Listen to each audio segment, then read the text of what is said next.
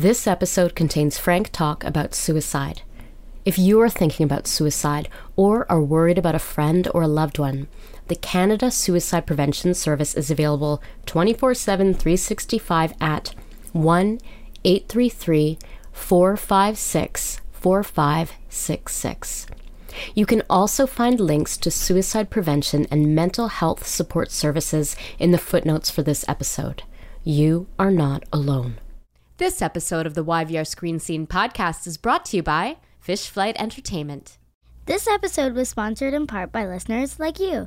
Join our Patreon community and receive early access to episodes, bonus content, stickers, buttons, and more. Visit www.patreon.com/YVR Screen Scene podcast.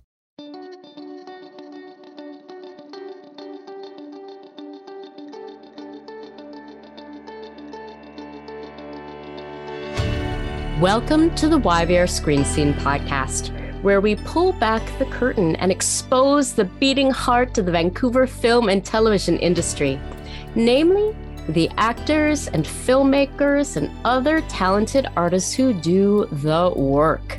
Capital T, capital W. I'm Sabrina Ronnie Furminger. Today, we will talk about a powerful film that shines a light on suicide and the myriad of emotions and experiences connected to it.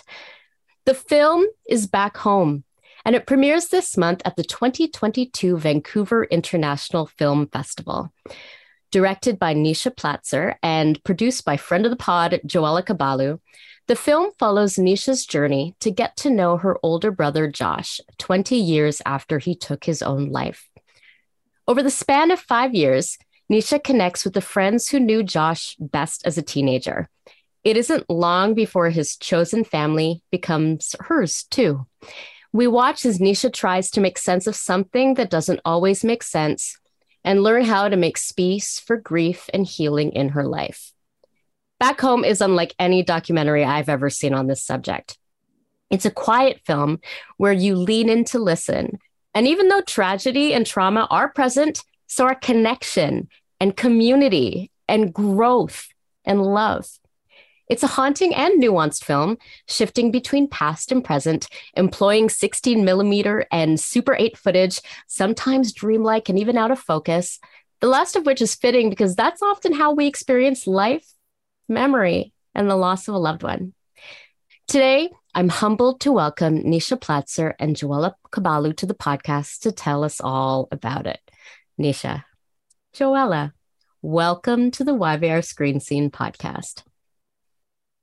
Thanks for having us. Thanks for that lovely introduction, Sabrina. I am honored and humbled to have you both here today. I'm going to start with you, Nisha. We were talking about how this film, although it's about your brother, it's about his life, and it's about the end of his life. What kind of film did you want to make? What kind of film did you not want to make? And how did you make sure that you stayed close to your goal? First it was like, oh, maybe this will be a photo essay with audio elements, and then maybe a short film. But there was just so much that was revealed about Josh and his life, and to uncover and the connections that I was forming with his community, that eventually it did feel like I have a film on my hands. And yeah, it was definitely intentional to keep it from becoming overly heavy or overly dramatic. It's like the loss of someone to suicide is inherently dramatic. We don't need to add to that.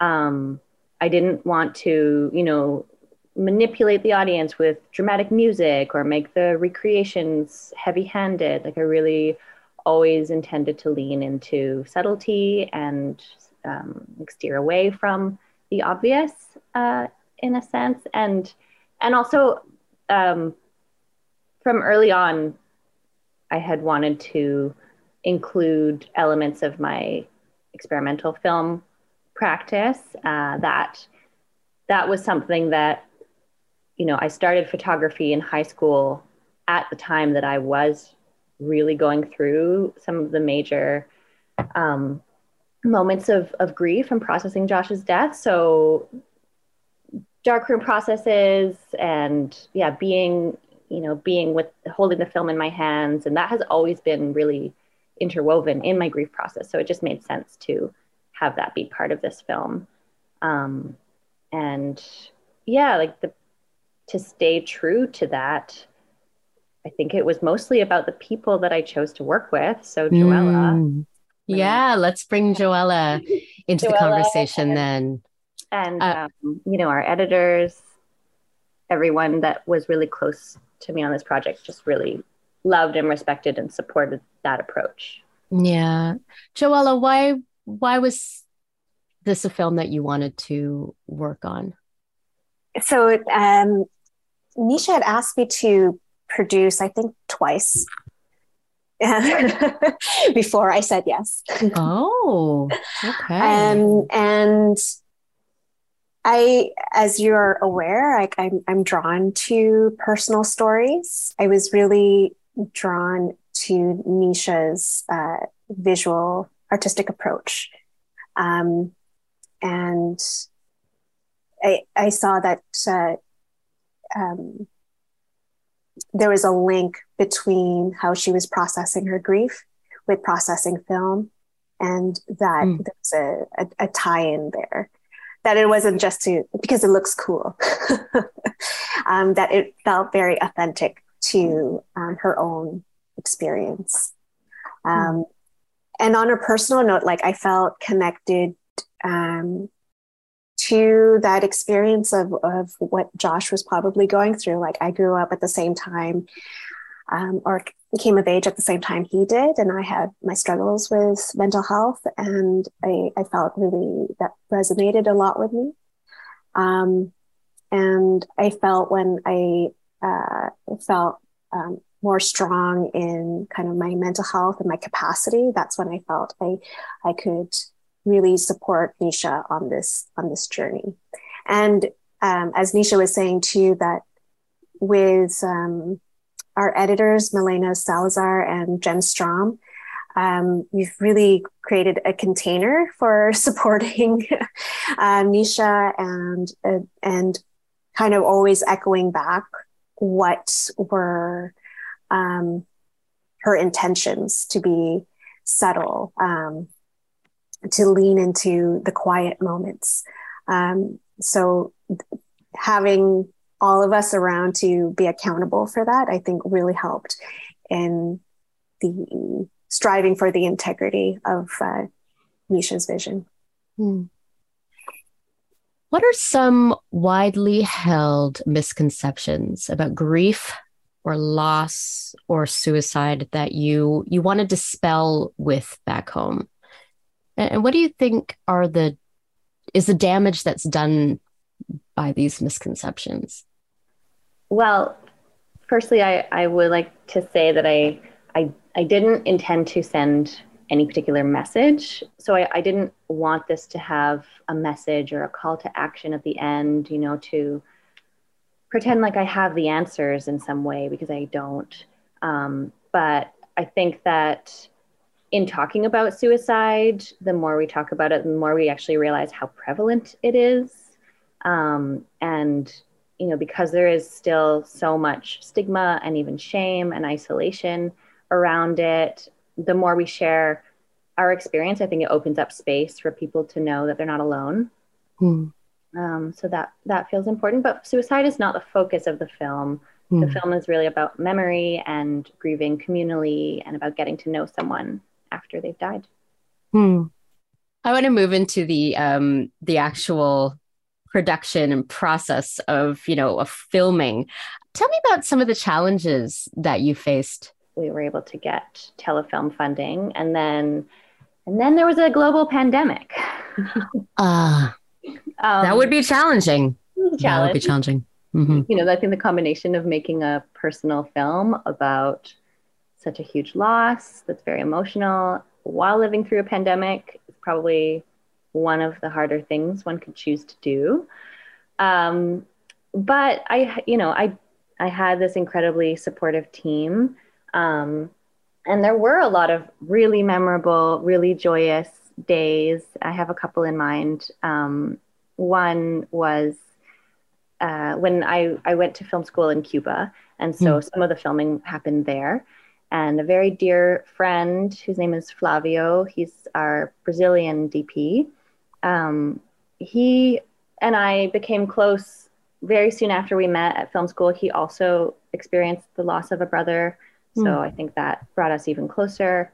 And we went to film at the seaside in a town called Baracoa, and it was just him and I. We were shooting on 16 millimeter black and white, and it was really just this sense of play. Like we didn't have the pressure of a deadline, or we didn't, really, we were just playing and seeing what was going to happen. And then I went back to the lab at the school and developed the film. And I just remember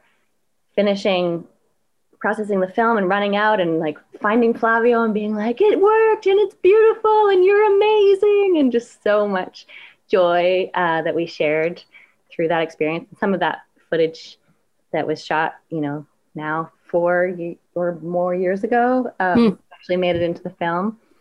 And then another highlight also with the Bolex camera, this time we were shooting with Suze Friesen, who's our Vancouver DP.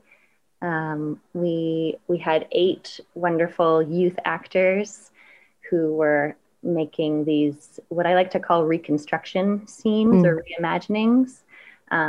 We were filming on Spanish Banks last summer, and there was a giant drum circle at Spanish Banks that night. Luckily, we were not recording sound, thank God, but they couldn't even hear me. So, I couldn't direct with my voice. So I had to use my hands, and we would, give them a countdown of 10, holding my hands up in the air for them to start the scene. And then when we would cut, they would all start dancing to the drum music. And it was just this really vibrant, beautiful, positive spirit.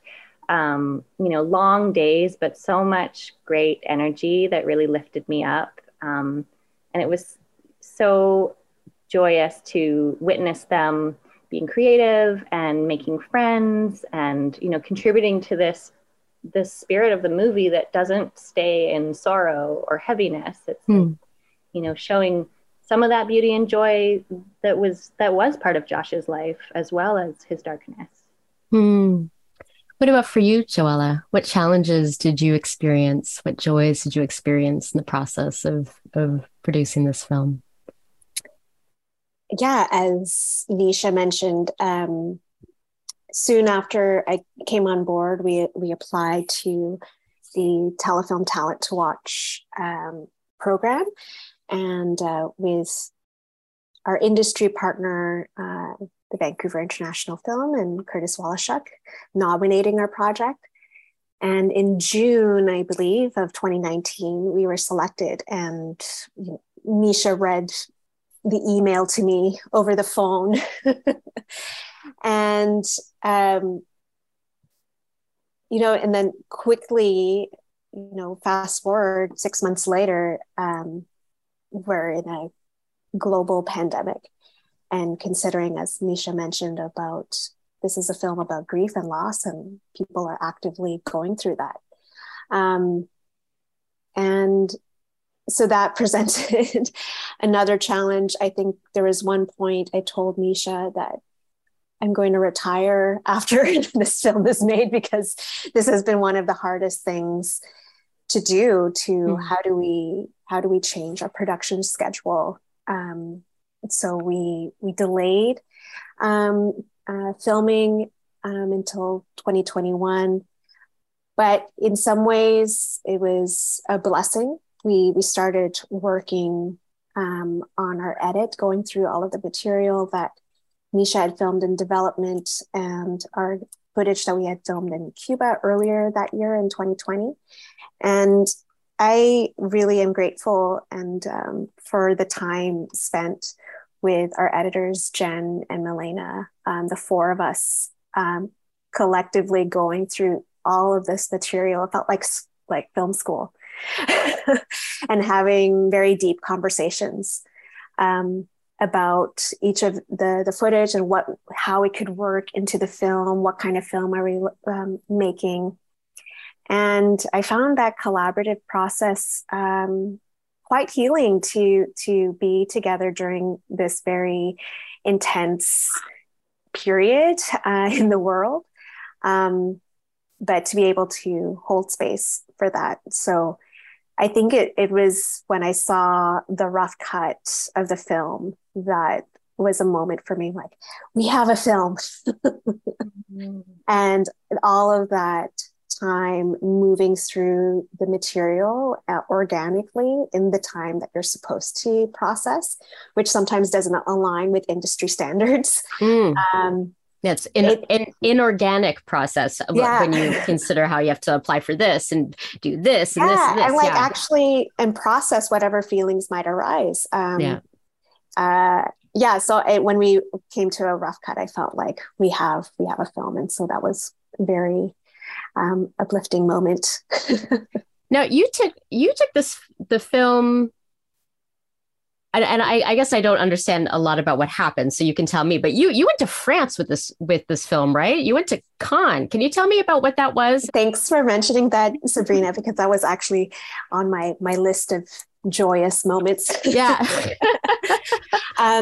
So through a partnership with RIDM, Hot Docs, and Telefilm Canada, they nominated 4 projects across Canada to attend Cannes Docs, the Marché in Cannes, to pitch our project. And we did that while in the midst of trying to lock our film. So we have this saying that we kept telling ourselves while we were very stressed, was that we can do hard things. Yes, we can. No. That's adorable. I love it, but also, Yeah, so it was an opportunity. It's a dad joke. Sorry, Joella, but it's a total dad joke. Like, but it helped when we were in the midst of being so stressed out that it's like, yes, we can. Yes, you can. You can. When you were talking to, these decision makers and these, all these, international film industry types, did they what was there anything in their response to the material that surprised you? Like, did they get it? Were they like taken aback? Like, just tell me what some of the responses were. Well, after our pitch, which was really 3 minutes of a verbal pitch, and we showed 10 minutes of an excerpt from the film, we were interviewed by Variety, and they wrote a wonderful write-up. And I think the reporter was really interested in the process of not only the chemical processing of the film, but also kind of some of the environmental processes. And again, what I really appreciate about Nisha's artistic process, that it was very authentic to her experience, and also, really rooting it in about learning more about her brother. And Nisha, if you want to talk more about that. Yeah. Well, yes, Cannes was total madness, and all credit to Joella for getting us there, honestly, because I was immersed in trying to finish the film. She wrote all of the grants and did all of the organizing and was a total rock star. Not surprising, but we did get a chance to talk about the film with a lot of people, and as Joella was saying, I think that element of the film, the kind of like handmade, tactile aspect of it, does stand out to people, perhaps as a bit unusual, but also, I did things like burying the film in the dirt and leaving it there for a few days, and then coming back and getting it and seeing the way that the emulsion is stripped from the film, and you get these interesting patterns. And I used seawater to process the film, and seaweed, and plants from Cypress Mountain. All of these methods were rooted in, I guess, the symbols of Josh. For me, they were places that were significant to him: Cypress Mountain, the ocean, the train tracks that are no more, but they used to be, running along Arbutus near the high school that we both went to. So those were places that were really important to him. And in fact, they were places that he asked for his ashes to be scattered. So I was incorporating those places in the materiality of the film. And then the idea of actually using Josh's ashes arose.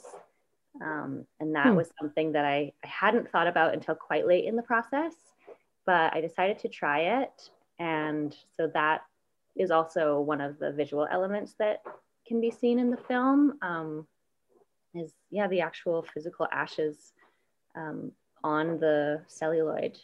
Created kind of created kind of like a ghostly glow in some parts. Wow. Incredible. We are talking about process and we're talking about discoveries. Nisha, what were some discoveries that you made, either about yourself or about Josh or about that incredible chosen family or about, grief and loss, in the many years process of making this film? Yeah, I definitely got to know my brother through making this film. I feel closer to him than I have ever felt,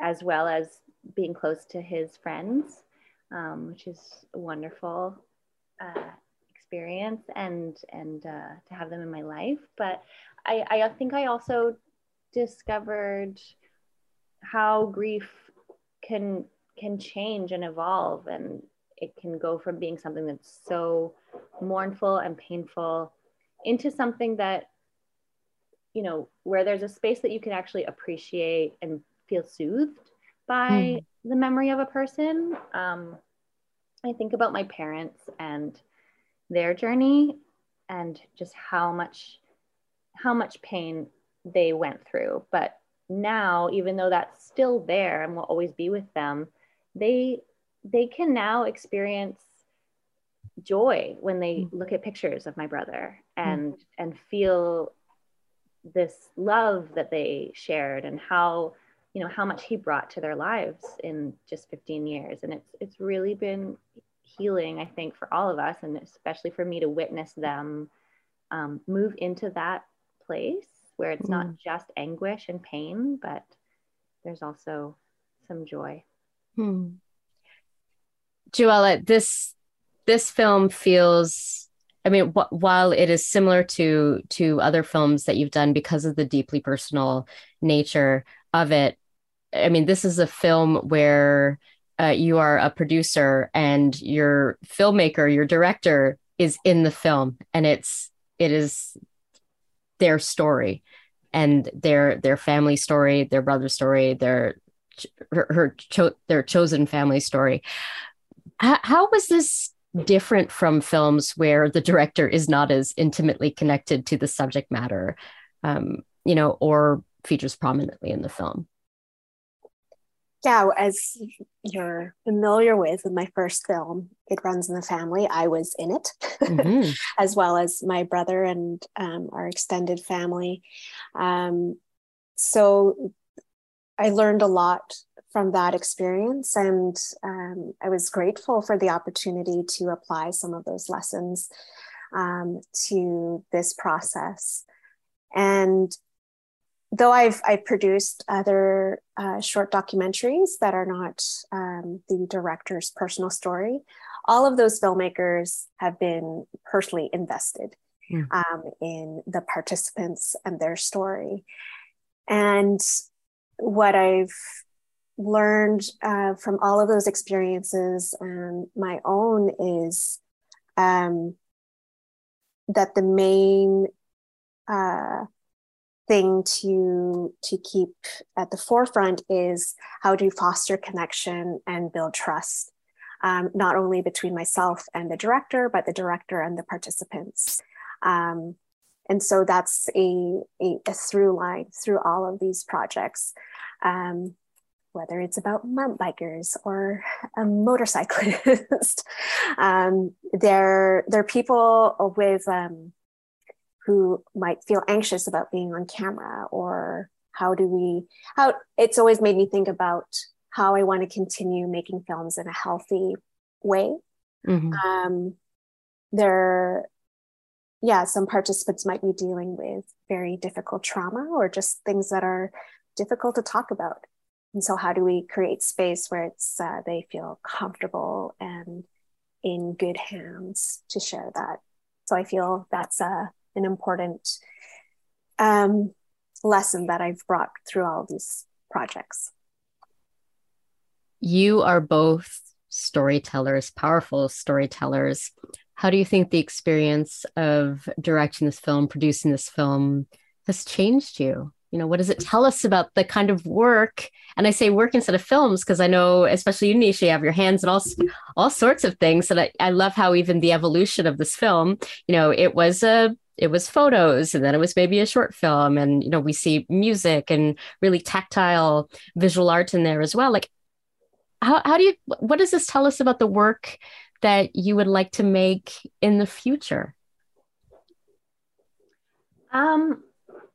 I probably don't want to make another personal film anytime soon. As much as it has been a really generative and beautiful experience, it has, been probably the hardest thing that I've ever done. And I would like to do something light and a short turnaround next, maybe some quirky music videos or something. But certainly I intend to continue making films. I've always been interested in moving into narrative and kind of combining the experimental with that as well. But I think, as Joella spoke about a little bit, the healthy relationships that we were able to have with everyone that we were working with has just made the experience so enjoyable and healthy and supportive. And I really just want to continue that in my future projects of like loving working with the people who you're working with and trusting them and feeling like you can be open and honest with them. That is such a gift. What about for you, Joella? I think Nisha said everything I wanted to say. I think we have a lot of conversations about this, about how we want to make film, how we want to make this project. And definitely, and in the midst of making a global pandemic, being empathetic to everybody's own personal journeys with grief and loss as we're actively going through it. So being mindful of that and making space for all of that. I want to take that with future projects. I really love the collaborative aspect of our quadrant. I'm trying to back home. Our back homies, as we've called ourselves, and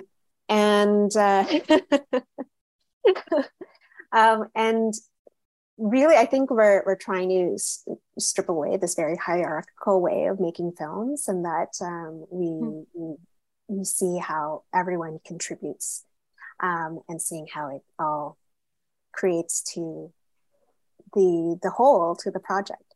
So I'd like to continue that way of working with each other. Now, back home, we'll have in-person screenings at the 2022 Vancouver International Film Festival. One of the things that I love about an in-person film festival is that people can gather in the lobby after the film, have a beverage, talk about it, or like just you can actually watch people watching your film. What kind of conversations would you like to be overhearing in the lobby? What kind of emotional reactions would you like to inspire in others through your film? I'm just excited to see people watch it first and foremost. It was, always intended to be a festival film, intended to be a film that people saw in a theater, with a group of strangers, I really wanted that to be how it was absorbed, and not online necessarily, or not with people kind of seeing it by themselves at home and not having a space to have those conversations after. I think it's really important that people do have a place to converse after seeing it. But I hope that people leave the film feeling in some way cleansed, that they've witnessed this process of healing, and that maybe it could give them courage to seek out stories of their own, or of people who they've lost, or connect with people who they've lost touch with, and not being afraid to reach out and create space for having difficult conversations. So I hope it resonates with people in that way. What about you, Joella? What would you like to overhear people? What kind of conversations would you like to overhear people have in the lobby after the screenings? Yeah, as to echo what Nisha was saying, it's interesting how, the kind of the thesis of the film, or what Nisha has learned about the communal experience of grieving and healing together. And now we get to do that watching a film together in community, in person. So it's a nice through line there as well. We've noticed when we did our test screenings that people would be talking for hours afterwards, and that the film brings up, maybe surprisingly for some people, emotions and feelings that they didn't realize that they had. So I hope that people really, I know it's a festival and folks might have another screening to go to, but I hope folks make some space with their people that they came to the screening with, to kind of decompress, debrief, have snack. Like, that's always great to process, digest, and just be open to those conversations and feelings that might come up. It's been an absolute honor hosting you both today on the YVR Screen Scene podcast. Nisha Platzer, Joella Cabalu, where can our listeners find you, follow you, and keep up to date on this film's journey? So we are on the socials. The socials. So there's a Facebook page, Melodious Image, and on Instagram and Twitter at the same handle. And certainly go to the Back Home VIF website as well for information about our world premiere and our second screening. We will have links to all of the social media handles, as well as the Back Home page on VIF website in the footnotes for this episode. Thank you. Thanks so much for having us. So listeners, please subscribe. Leave us a review if you are so inclined. You can find us at www.yvrscreenscene.com.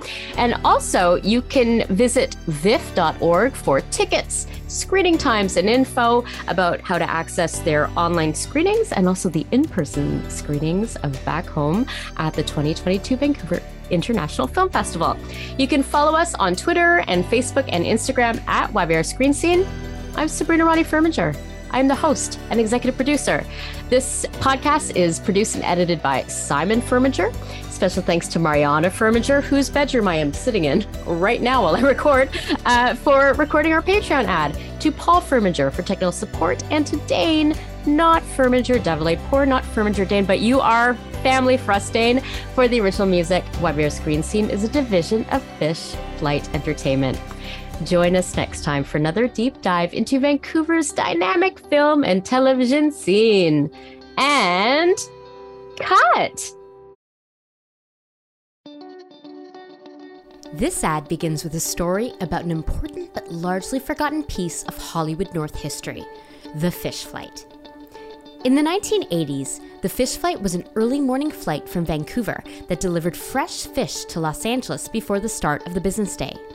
These were the early days of Hollywood North, before digital deliveries and fast transfer speeds, and the pioneers of the Vancouver film industry began loading up the fish flight with film reels so Hollywood execs could review the footage shot on the previous day.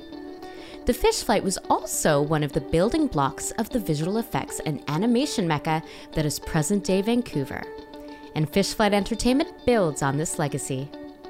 Fish Flight Entertainment serves the games, film, and television industries. We remember the days of the Fish Flight and attack our projects with the same passion as those pioneering days of yore. We believe in jumping off the cliff and building our wings on the way down. And who knows? That old fish with improvised wings may even fly. Learn more about Fish Flight Entertainment at fishflightentertainment.com. That's fishflightentertainment.com.